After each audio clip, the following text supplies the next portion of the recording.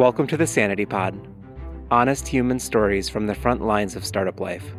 Our mission is to normalize the ups and downs of creating something from nothing, and the challenges common to every leader, such that we might all feel a little less alone in the journey. Welcome. We are so glad you're here. The last year and a half has been really hard, but I have to say it's been really nice that I didn't have to do it myself, and I had someone else that I really trusted to help us lead us through that.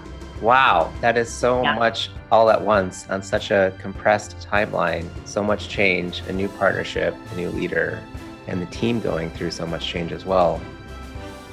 Today, I'm excited to welcome Sarah Kauss. Sarah is the founder of Swell, maker of arguably the world's best water bottles. Sarah and I talk about her realization she no longer wanted to stay in the CEO role at the company she founded, as well as her decision to eventually conduct the search for her replacement CEO openly on social media. We also explore leading a team through transition and how to find support in your own biggest questions. You're going to love hearing from Sarah. Hello, I'm Sarah Kauss. I'm the founder of Swell, famous water bottle company.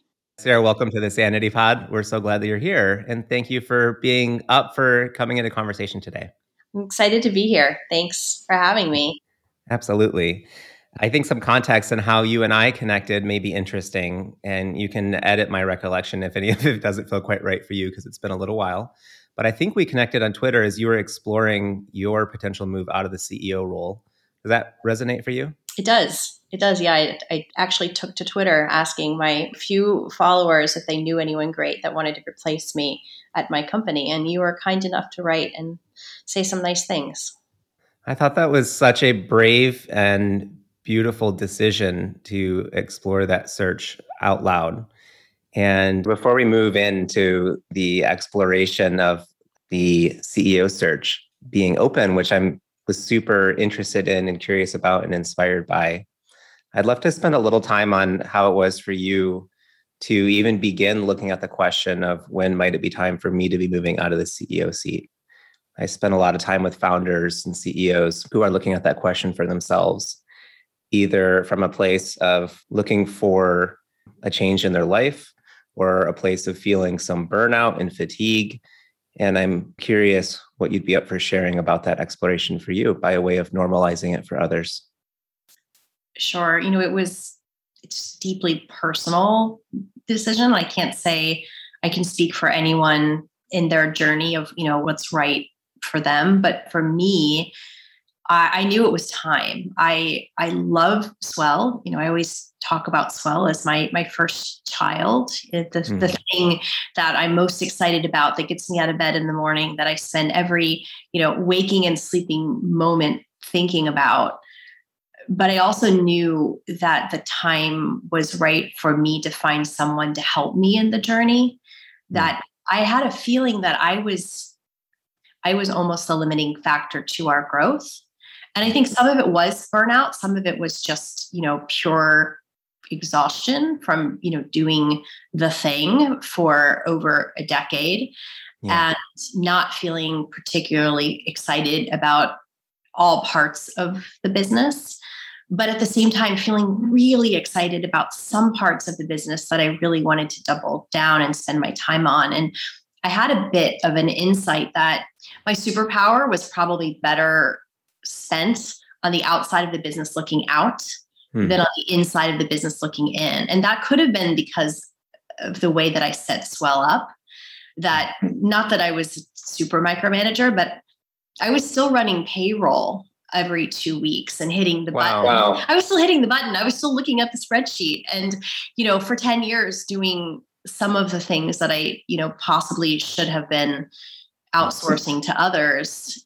I sort of cobbled together a role for myself that was sort of picking up pieces from other individuals or other departments, either because they couldn't do it, wouldn't do it, or I thought I was doing it better. But I wasn't necessarily super streamlined in where I was spending my time as the founder and CEO.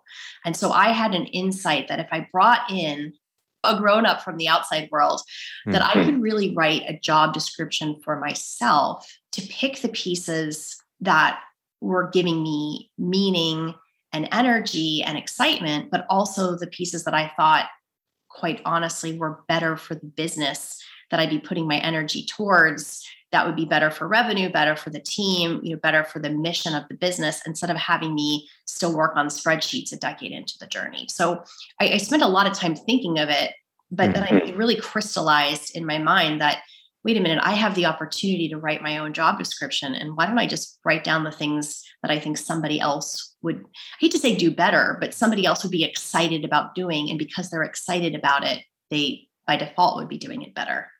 Do you remember what year that was when the question started to feel pretty loud in your head of whether it might be time to look at a change? It was probably around either the end of 2018, beginning of 2019. I had a lot going on in my life. I had a new baby at home. My husband's father was pretty ill at the time. We were traveling back and forth, and I was living in Florida, but running a pretty big team in New York City and traveling back and forth every week.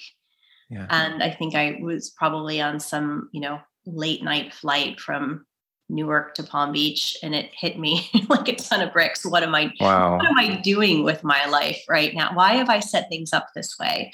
So I think I started thinking about it, either right before or right after holiday 2018. And it was a real process to get myself ready, but to get the team ready to invite in, a leader that wasn't me.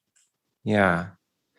I'm really curious to hear more about the experience that you had of waking up and realizing that the role that you were in was not quite the right role for you.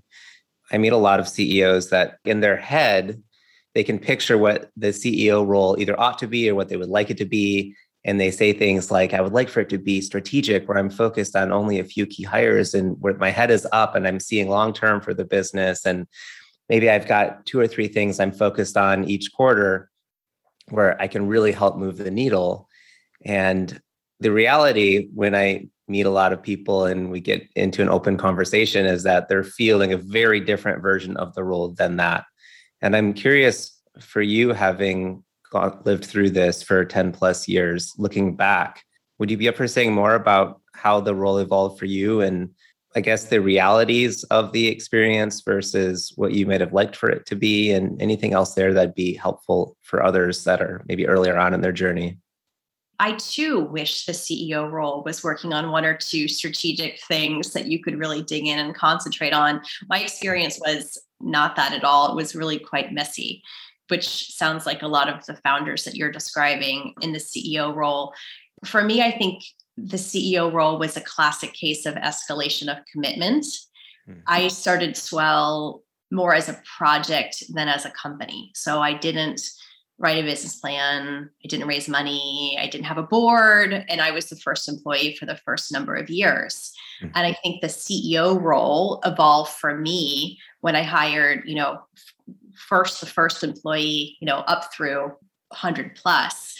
Every day that role changed depending upon either who I was managing and how the business was scaling and where, or just whatever monsters jumped out at me from my email when I woke up in the morning. The shifting priorities of what's burning the brightest today, whether it's, strategy or finance or product or people, it really changed me. I grew up a lot over the decade, but it really changed me and the role depending on the state of affairs of the day. And so there was never any week or month or quarter that was the same, but I would say it's classic in escalation of commitment because the challenges were always bigger, but I think I was able to meet them because I was growing as the business and the role was evolving. Yeah. And I think I did a pretty good job of outrunning it for a long time. But then I think I realized that this brand became so much bigger than the company. And potentially I was the constraining factor in my ability to keep all of the plates spinning. instead of stepping back and saying, what would happen if I bifurcated the role, kept the pieces and the partnerships and the things that I'm excited about, but potentially brought in someone else to do those other parts. It occurred to me that I could have a bigger impact by letting go. I was in a coaching session with a client a week or so ago, running a quite a successful business. And we were just exploring the evolution of his time as a founder. And he said something along the lines of, I got into being an entrepreneur for the freedom, envisioning that I'd be unlocking this life of freedom and flexibility for myself. And I'm 6 years in, and things on paper and financially are going very well. And I feel like I'm living in a prison. I'm curious what that brings up for you and how that compares with your experience. I love that quote. I wouldn't be as strong to say living in a prison, but I would definitely say that comment sits really well with me, in that you do start a business for the freedom, and then you very quickly realize that as the leader, you are working for everybody else all of the time. So it's not really freedom. It's really stressful all of the time. Yeah. You have a lot more freedom when you work for someone else, because you can close it down at night and you don't have to carry the burden of the whole thing with you all of the time. Yeah, that resonates for me as well. In my own exploration of looking at the way that the experience of being a CEO was comparing to what I had hoped it would be, and my own experience of burnout and fatigue, and even beginning to ask the question of what if it might be time for me to move on, or could I move on? It brought forward a lot of complex emotions. One thing I hear often from CEOs is this question of where they might find their value. And in the earliest days of a business, their value being a lot in the doing. And then as the role evolves and the team is doing more of the work, their sense of value shifting. And then an even potential larger or more difficult shift coming up as they look at letting go of the role. I know that was very present for me. I'm curious how that was for you as you were on that flight back down to Palm Beach and thinking about making a change like this, what it brought forth for you. For me, I wanted to keep close to a couple of things. I think for me, it was the team and culture more important than the actual doing of where I felt, I was valuable in doing the work. I think that was one of the things that it was really important to keep close. And then the second area that I felt that I was really providing the value is in the external relationships. I hate saying being the face of the business and the company, but that's really what it was. It was really in, and I think still today, it's really in thinking about the value that I can bring and do bring to the business by thinking of the strategic or tactical sometimes partners that we can and should have, thinking about, my North Star is sustainability. So thinking about who are the companies that are either doing the most good in the world because of their sustainability plans, or on the other side, need to do a lot better because of the waste that they create. And thinking about how Swell can be a solution to working on those opportunities and those challenges where I don't know that anyone else in the company would be as valuable or have the power to say, okay, we're changing strategy and what we're going to be doing now is X, Y, Z, and we're going to be, committing resources and time and energy to these partnerships and collaborations, which are great for the company, but are the places that I felt the most passionate to put my energy. And I think that's what really freed me up and made me feel excited about the transition out of the CEO role, because I realized how much more I could do if I wasn't shackled to reading every spreadsheet and being in every operations meeting and checking out the inventory counts and all of the things that you have to do to run a consumer products company. And I wasn't really getting that much joy and energy out of after a decade. This may be a good point to note for anyone listening that there's a great How I Built This that you participated in that shares a lot of the story of Swell from inception up until perhaps around the time that you were on this flight, and would highly recommend that. Very much enjoyed it. Maybe we pick up there if you're up for it and drop us into what it was to be on that flight and realizing that a change might be necessary and what happened next from there for you. So a funny thing happened is I thought it was such an important search that I went about it all wrong. I sort of forgot that, I have a really great network and I should probably talk to people. And so I did the very cloak and dagger. I didn't tell anybody at the company. I hired a really great search firm. I started having secret interviews with people and it didn't work. It was a complete failure. I spent all of this money and all of this time and I literally couldn't find the right person. And then it was actually through a journaling exercise that I had a little conversation with myself. And I realized that I needed to admit failure and ask for help. I first talked to my leadership management team, and I was really nervous about that conversation. And it went incredibly well. The team was so supportive, really understood where I was coming from, and asked how they could help. And they said, do you have a job description? Can we put something out? And it sort of dawned on me. It occurred to me that if the team was willing to put it on their LinkedIn and their Twitter, and I hadn't done it myself, and the funniest thing happened was I actually found the CEO through a Twitter posting. A banker that I had met at some conference in the past saw it. He then found me on LinkedIn, and lo and behold, we found the great person who's our CEO today. But again, I don't know if I would have trusted the process if I hadn't had the failed process of doing it the right way that turned out to be so wrong. But I think it was also me needing to have the time and space to really get comfortable with where we wound up to. Wow. I was so curious about that when I saw the tweet and then we started chatting. It's interesting to hear the backstory. For me, a big theme of exploration in my time in the CEO seat, and one that I hear many times from others, is this question of how much I need to keep the struggles I'm having or the questions I'm holding in my own head and solve them in secrecy, or what can I invite into conversation?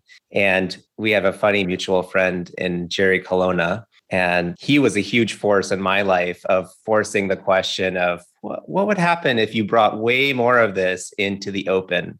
Questions you're holding for the business, struggles with growth, fundraising, hiring, your own journey. And when I read your tweet, and then eventually we realized that we had a common connection in Jerry, that felt unsurprising for me.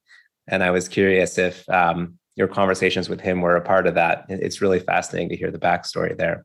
Yeah, Jerry has been such a gift in my life in so many ways, and has really helped me embrace the messiness. And I would say in the early days of Swell, I was such a perfectionist that I wouldn't even admit to myself when things weren't going well, much less to anyone else or ask for help. And now I lead with the knucklehead decisions that I have made and the problems that we're having and could you believe the thing that I did? And I think it really helps humanize myself. And I think the business, and I think it just makes people more comfortable with the conversation instead of, you've been in these conversations, how are things? Great. How's the business? Amazing. No one's going to benefit from any of that. And I think what Jerry has really allowed me to understand is that all businesses are hard. Leadership is really hard and it doesn't scale. You're always going to be learning and you're always going to be challenged and you're always going to be making some kind of wrong choice. But how do you learn from it? How do you embrace it? And how do you show up in the world with others and have those real, meaningful connections and conversations that benefit everybody? And so I certainly have learned a lot. But I think one of the biggest learnings is just to get over myself and just to show up, and, not worry about everything being so tied up with a bow all of the time. If you can put yourself back in those earliest years when it would have felt incredibly risky to be so open, are you able to be in touch with what felt at risk? I think what felt most at risk in the beginning was probably my identity. And it's silly to say because it's a water bottle company, get over yourself. But I think it was the classic, get good grades, go to a good school, get a good job. Your whole life has to continually be getting little gold stars. And I think I was so afraid of publicly saying that I was going to do a thing that didn't work. even though it didn't matter. I mean, if the company failed, I mean, who cares? I would have wound up with, a bunch of water bottles I could have gifted to my friends and family, and I could have worked on my resume and gotten another job. I mean, it wasn't like I was going to, wind up living in a van down by the river. I was going to be okay. But I think I was so afraid in those early days of failure or not success that was sort of the driving force that kept me from being really honest about the challenge that I had and the things that I didn't know. And my background was in accounting and finance. Like, I didn't know anything about a consumer products company, but I could have gone so much farther, faster if I had raised my hand and said, I don't know the first thing about most of these things that I'm doing, instead of just struggling in silence and making a bunch of mistakes until I figured it out. Could I invite you into coaching with me for a moment? Could we coach together? Sure. I can picture in my mind two clients, both of whom I adore, who are very talented female founder CEOs. And one theme that I can identify shared between them, and I'm wondering what you might speak to here, is this question of what would it be for me to take what's inside in secret and to let it out? What would it be for me to step fully into my strength and who I am uniquely and not try to be anyone else's version of a leader? And could I let go of protecting the things that maybe I haven't even spoken that feel at risk if I begin to do that? Because my sense when I sit with them is every hour they step into that is just fucking awesome. For them, they seem energized. It seems to me that it is probably inspiring and profound for the teams they lead. And yet it's very challenging and feels very risky. And I'm curious what you would share with them. I mean, I would share with them to try to live in that space as often as possible. I would say that my team sees me show up now as my whole self. And I see them show up in a different way because of that. And I don't know if it's because, for the most part, we've been together for a long time, or because this pandemic has been so hard that we've gotten really comfortable with the messiness of life, the kids and dogs and plants and pots or whatever we see in the background. I just think that showing up in your whole messy self is so rewarding for each other and for the outcomes. Like, if there's anything that you could say to these coaching clients of yours to make them feel comfortable, or give them ways to test it, maybe not showing up if 100% if they're at 10, but there's got to be ways that you can get comfortable with testing that out over time, feeling the feedback, and then realizing that you can get a little bit closer to it time and time again, rather than just one day hitting a switch and coming in as a different person. But I would think that with testing over time, even in a short period of time, that hopefully that they would get such positive feedback from them that they would be encouraged to even go farther the next time. Any way come to mind of constructing an initial test? If they could find somebody, maybe one person, two people on their team, even if they're more junior. I know it's lonely to be the leader, but be really honest with what you're trying to work on and see if those individuals have ways that they could help push you forward. Like, I'm looking at working on this. Can you keep an eye on me in this meeting? Or, can you give me some feedback? Can you help me think about it? I think it's just really nice to feel like you're not doing it alone. Like, if you have one or two people within the organization that you can really talk to about, this is what I'm working on, and do you have ideas for me? Or can you give me good, positive feedback if you see that I'm being really open? And can you let me know if you felt that I had a canned answer to something and I could have gone deeper? Of course, you have to open yourself up, and you're going to be a bit vulnerable by doing that. But at the same time, even just inviting somebody into the process is part of the test, right? Like, do you feel comfortable in doing that? Like, you feel comfortable to admit to someone on your team that you're not a perfect human and you're working on getting better? I mean, that's signaling right there. Yeah, I love that. And I'm brought back to your story of experimenting with opening up more of your journey and more of your inner self to your team and seeing how they responded and the impact on the culture. And then even the humanity of your noting, when I got to a pretty big change of looking at replacing myself as CEO, I kind of went back to the old way and I handled it all in a dark cave by myself.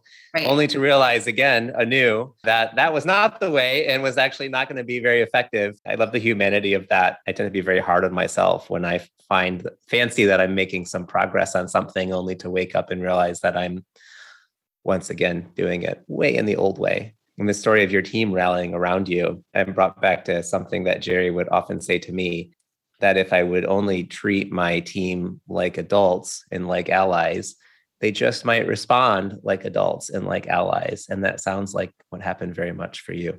That's right. That's exactly right. Yeah.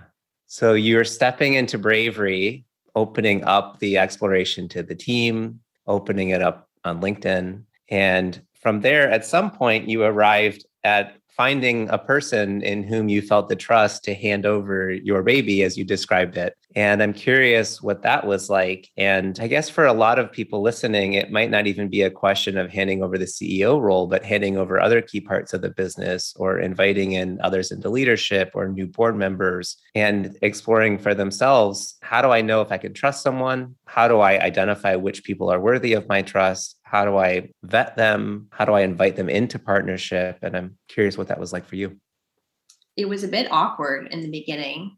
There was a lot of energy and everyone was excited for the change. But you can imagine a boardroom where I'm sitting at one end and I'm normally making all the decisions. And then we've got this new guy that no one really knows yet. And then someone needs to make a decision on something and they all look at me and then they all look at him and then I look at him. I'm like, well, this is what I normally would do. What do you think? So there was a little bit of this awkwardness in the beginning, but we had to have a sense of humor about it too. At a certain point, I had to say, I trust this person and I brought this person in for a reason. But I also wanted to make sure that he had the backstory to every decision and at least understood how I would have made certain choices or decisions, but honoring him and his experience and say, okay, well, knowing what you know now, what would you do? And very early on, I realized we had a good relationship and he really was taking my feedback and experience. But we certainly had a couple of moments where I had to trust to say, listen, this person has decades of experience and I've brought them in and I'm going to trust you to how to do this. Now, a curveball happened. 5 weeks into his onboarding, we closed the office due to COVID.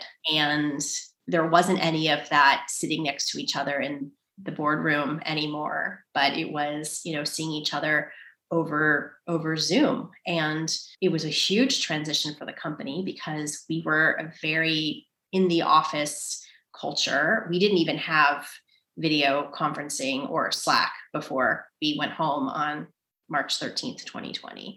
And so here we are working an entirely new way with most of our sales channels closed with the CEO who had been in the seat for 5 weeks. So that transition was not what he signed up for, and it wasn't what I thought was going to happen either. So it was really challenging in that the communication was even harder to give all of the tacit knowledge and soul of the company that I felt that I was carrying around in me to him at the same time that he is leading us through a challenge like no other and a team that's never worked remote before. So the last year and a half has been really hard, but I have to say it's been really nice that I didn't have to do it myself and I had someone else that I really trusted to help us lead us through that. Wow, that is so much all at once on such a compressed timeline, so much change, a new partnership, a new leader, and the team going through so much change as well. For others that are going through their own versions of such change, what grounded you? And as you look back, how did the team find their way? And what did they most need through all of that? I think we found our way by using all of ourselves, really. I think we used a lot of humor. I think we used a lot of humanity and a ton of conversations. It's going to be cliche to say, but I actually think we're closer now than we've ever been before because we've seen each other in such a different way. Like we've had to be really open about work-life balance and leaving the computer and being able to take care of yourself and your family and everything that's going on in your home and in your life while you're trying to work. And so like so many businesses, we were fine. Like we were really productive. We were more productive than I ever thought was possible without being in the office. I was the one that was kind of a jerk that said, oh, everybody should be in the office all the time. I don't want anyone working remote. We're a consumer products company. We make things. You have to be in the office to make the things. It turned out we didn't need to be in the office at all. We were really productive. But I think what we lost in the early days of working from home was the laughter, the fun, the humanity in being together. And so we pulled the team together and we've set up a bunch of different norms and ways that we work and ways that we try to take off of work to be whole people. And I think because of that, we've really been able to get through it in a different way. I can say that it has been incredibly strange to pull the team together to have these really meaningful and hard conversations and be on mute because I'm not leading the conversation most of the time. Now I can agitate for the conversation. I can help set the agenda for it or say we even need to go there. And I certainly can be a participant in it. But it was a really strange crisis for me to not be leading the team through the crisis, which sounds weird. Like, as I just said, I'm so happy I didn't have to go through it alone. But I alone was going through the transition of not being the one to take us over that hill, which felt real weird. I can imagine. Today's episode is brought to you by Pluto Pillows. In all of life's little ups and downs, sleep is perhaps your most important ally. Pluto provides a personalized pillow directly to your door. The only irony here for me is that I loved my Pluto pillow until my wife stole it, and now she loves it. Personalized for me, but no longer mine. Well, still a win for the family, I suppose. Check out plutopillow.com. All orders receive free shipping and a 100-night guarantee. Today's episode is also brought to you by Sanity Labs. Sanity Labs provides founder and executive coaching designed by founders for founders. If you have considered hiring a CEO coach but had a hard time finding one who really knew what it felt like to be in the founder or CEO seat, be sure to check out Sanity Labs. Sanity bridges leadership development with actual tactics for company building to ensure you are not alone in the hardest parts of your role. Visit sanitylabs.co for more details. Reminder before we return to the episode. If you have any questions or topics you'd like covered in an upcoming episode, or any feedback at all, please email us at questions@thesanitypod.com. And now, we go back to Sarah. How did you know that you had found the right partner? And how did you, as you were in that weirdness, how did you sustain and build trust as COVID hit? You know, I knew I'd found the right partner because I found someone that had successfully taken over a number of founder-led businesses as the first external CEO.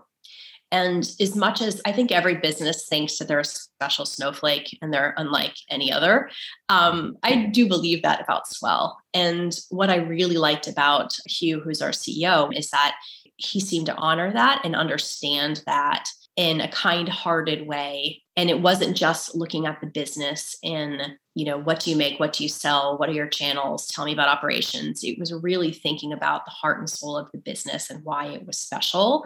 And he had shown me that he had successfully done that a number of times. And, you know, in reference checks and talking to entrepreneurs that he had worked with in the past, had such a great reputation with them that I felt really comfortable in knowing that I needed to trust this person and feeling that he had earned the trust of other founders along the way. That made me feel really comfortable. Now, that being said, I rented an apartment in New York for 6 months so I could sit by this gentleman's side and pull, you know, a chip out of my head and put it into him so he knew everything that I knew about the business. Wow. And I think I stayed in that apartment for 10 days only, because COVID hit and I went home to Florida, and the rest of the time we've done it over the phone and we've been just fine. But even in that moment of thinking, how do I get him up and running? I felt that, you know, we needed to physically be together, and I just had to transition and obviously do it in a different way because we closed the office. Yeah. What do you think Hugh has most needed from you to be successful in his role? I think really understanding the unique nature of a purpose-driven business, I think is new for him. And I think it's one of the things that if you asked him, I think he's probably surprised in that he is enjoying the most. I think being a purpose-driven business, Swell is a B Corp, on a mission to save the world from single-use plastic and waste overall. And we've attracted a very different type of professional to work at the firm, at the company. We've attracted a different type of consumer. It's sort of the glue that holds all of us together. It's the X factor, it's the magic, it's all of the words. It's something that you don't get from a business school case. It's something you don't get from experience of running a whole bunch of different companies. It's sort of special.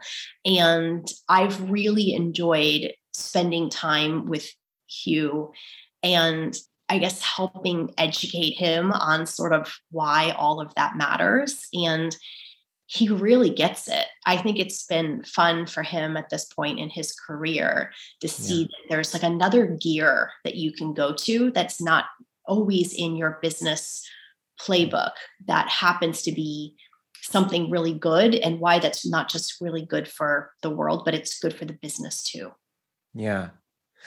He's a brave man to step into shoes like yours and to step into a culture that's been experiencing 10 years with a leader who's become increasingly open with herself and her own journey of leadership and invited people into that and built a very mission-driven culture. There's a lot of bravery all the way around on this chain.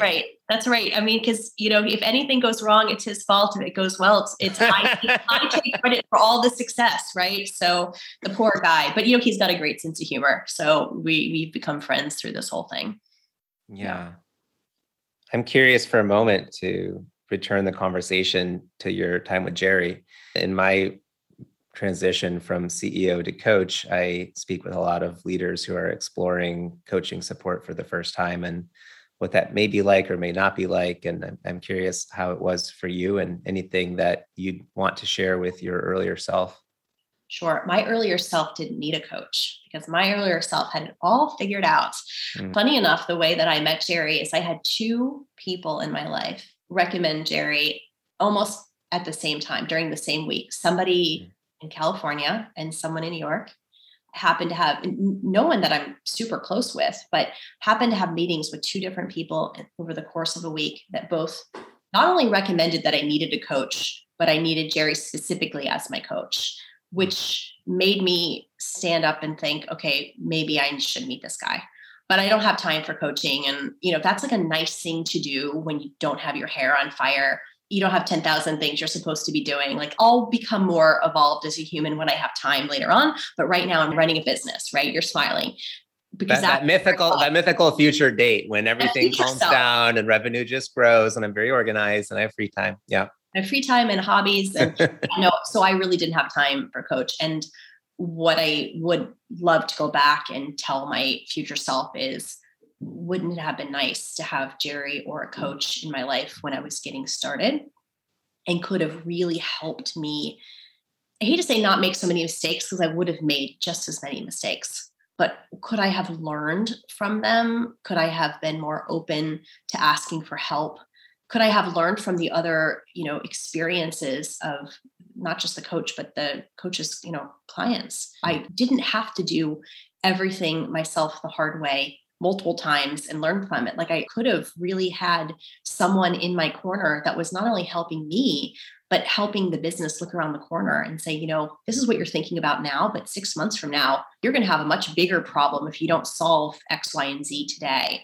And if only I had had that earlier in the business, I would have been a little bit more sane. I think I would have been a lot more gentle and comfortable with myself, realizing that every business has problems and it wasn't just me making the wrong hire or, not making the right inventory buy or something. But I think it would have made me feel just a lot more comfortable to know that I didn't have to suffer alone, that I had someone in my corner that could help me think through it and make me feel better about it. Yeah. Can I ask a self-serving question? Yes.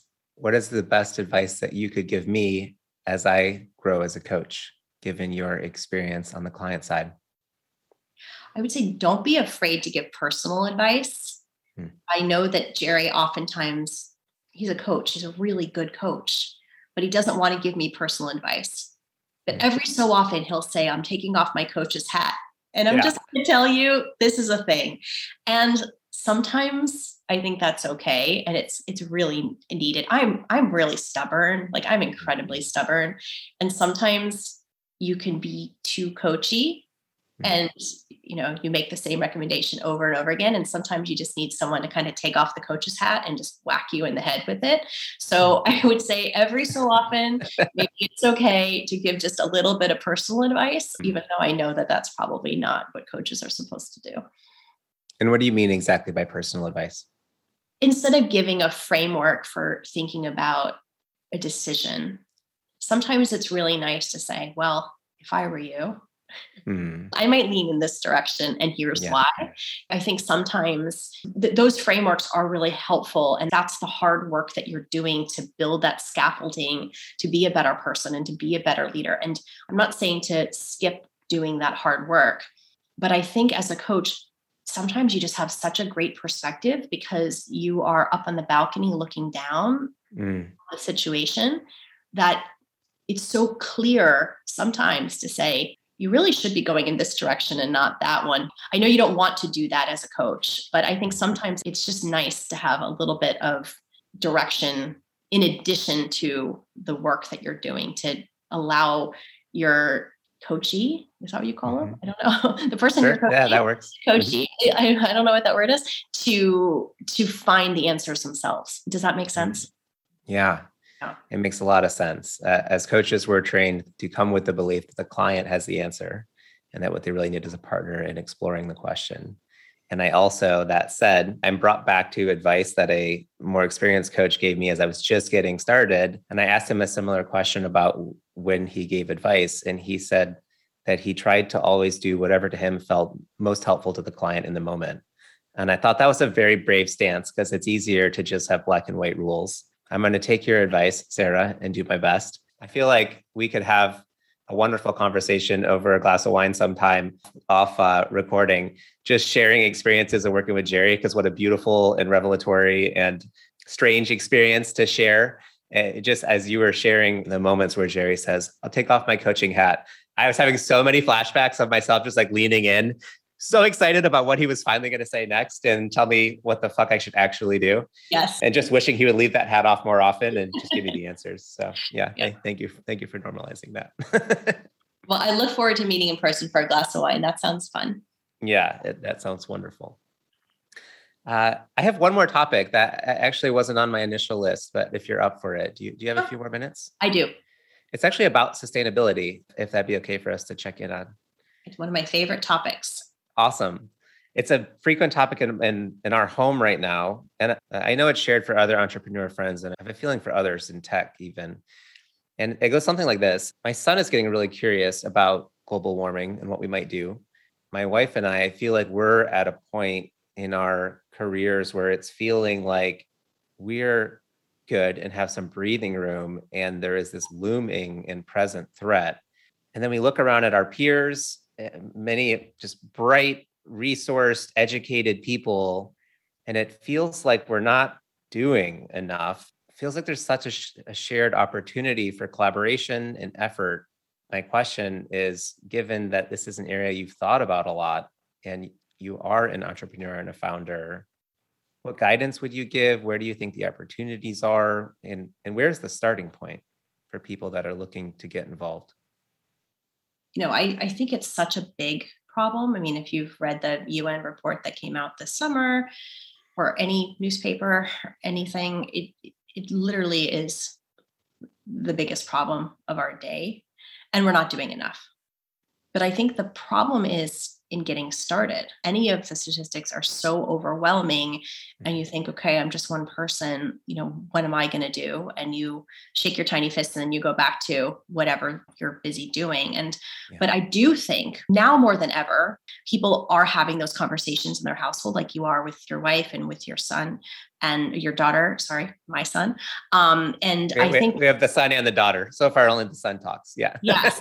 So I think that because people are at least waking up and having the conversations, that we're starting to see entrepreneurial energy in the space, investment in the space, and people are starting to get started somewhere. I personally think the path forward on making step change on this issue is in partnership.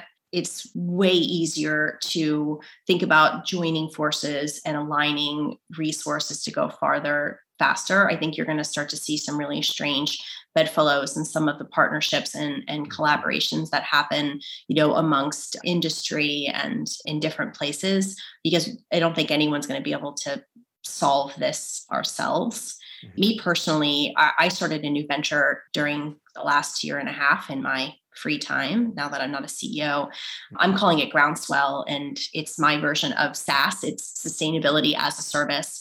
And I've been working with a lot of really large multinational corporations on this question, because almost every company has put out some really lofty ESG goals of we're going to do X by year Y, but they don't really know how to break that into micro steps to get there. And oftentimes there's some challenge why it's impossible, because it goes against what they make, what they sell. It's not tied to the mission of the business. And what I'm finding is that me thinking like an entrepreneur, but Swell being a small, scrappy company, can go into a lot of these big organizations and say, let's really think about creating a platform for consumption instead of just switching out this plastic bottle for a reusable metal one, or thinking about your supply chain, carbon offsets. And yes, all of that adds up.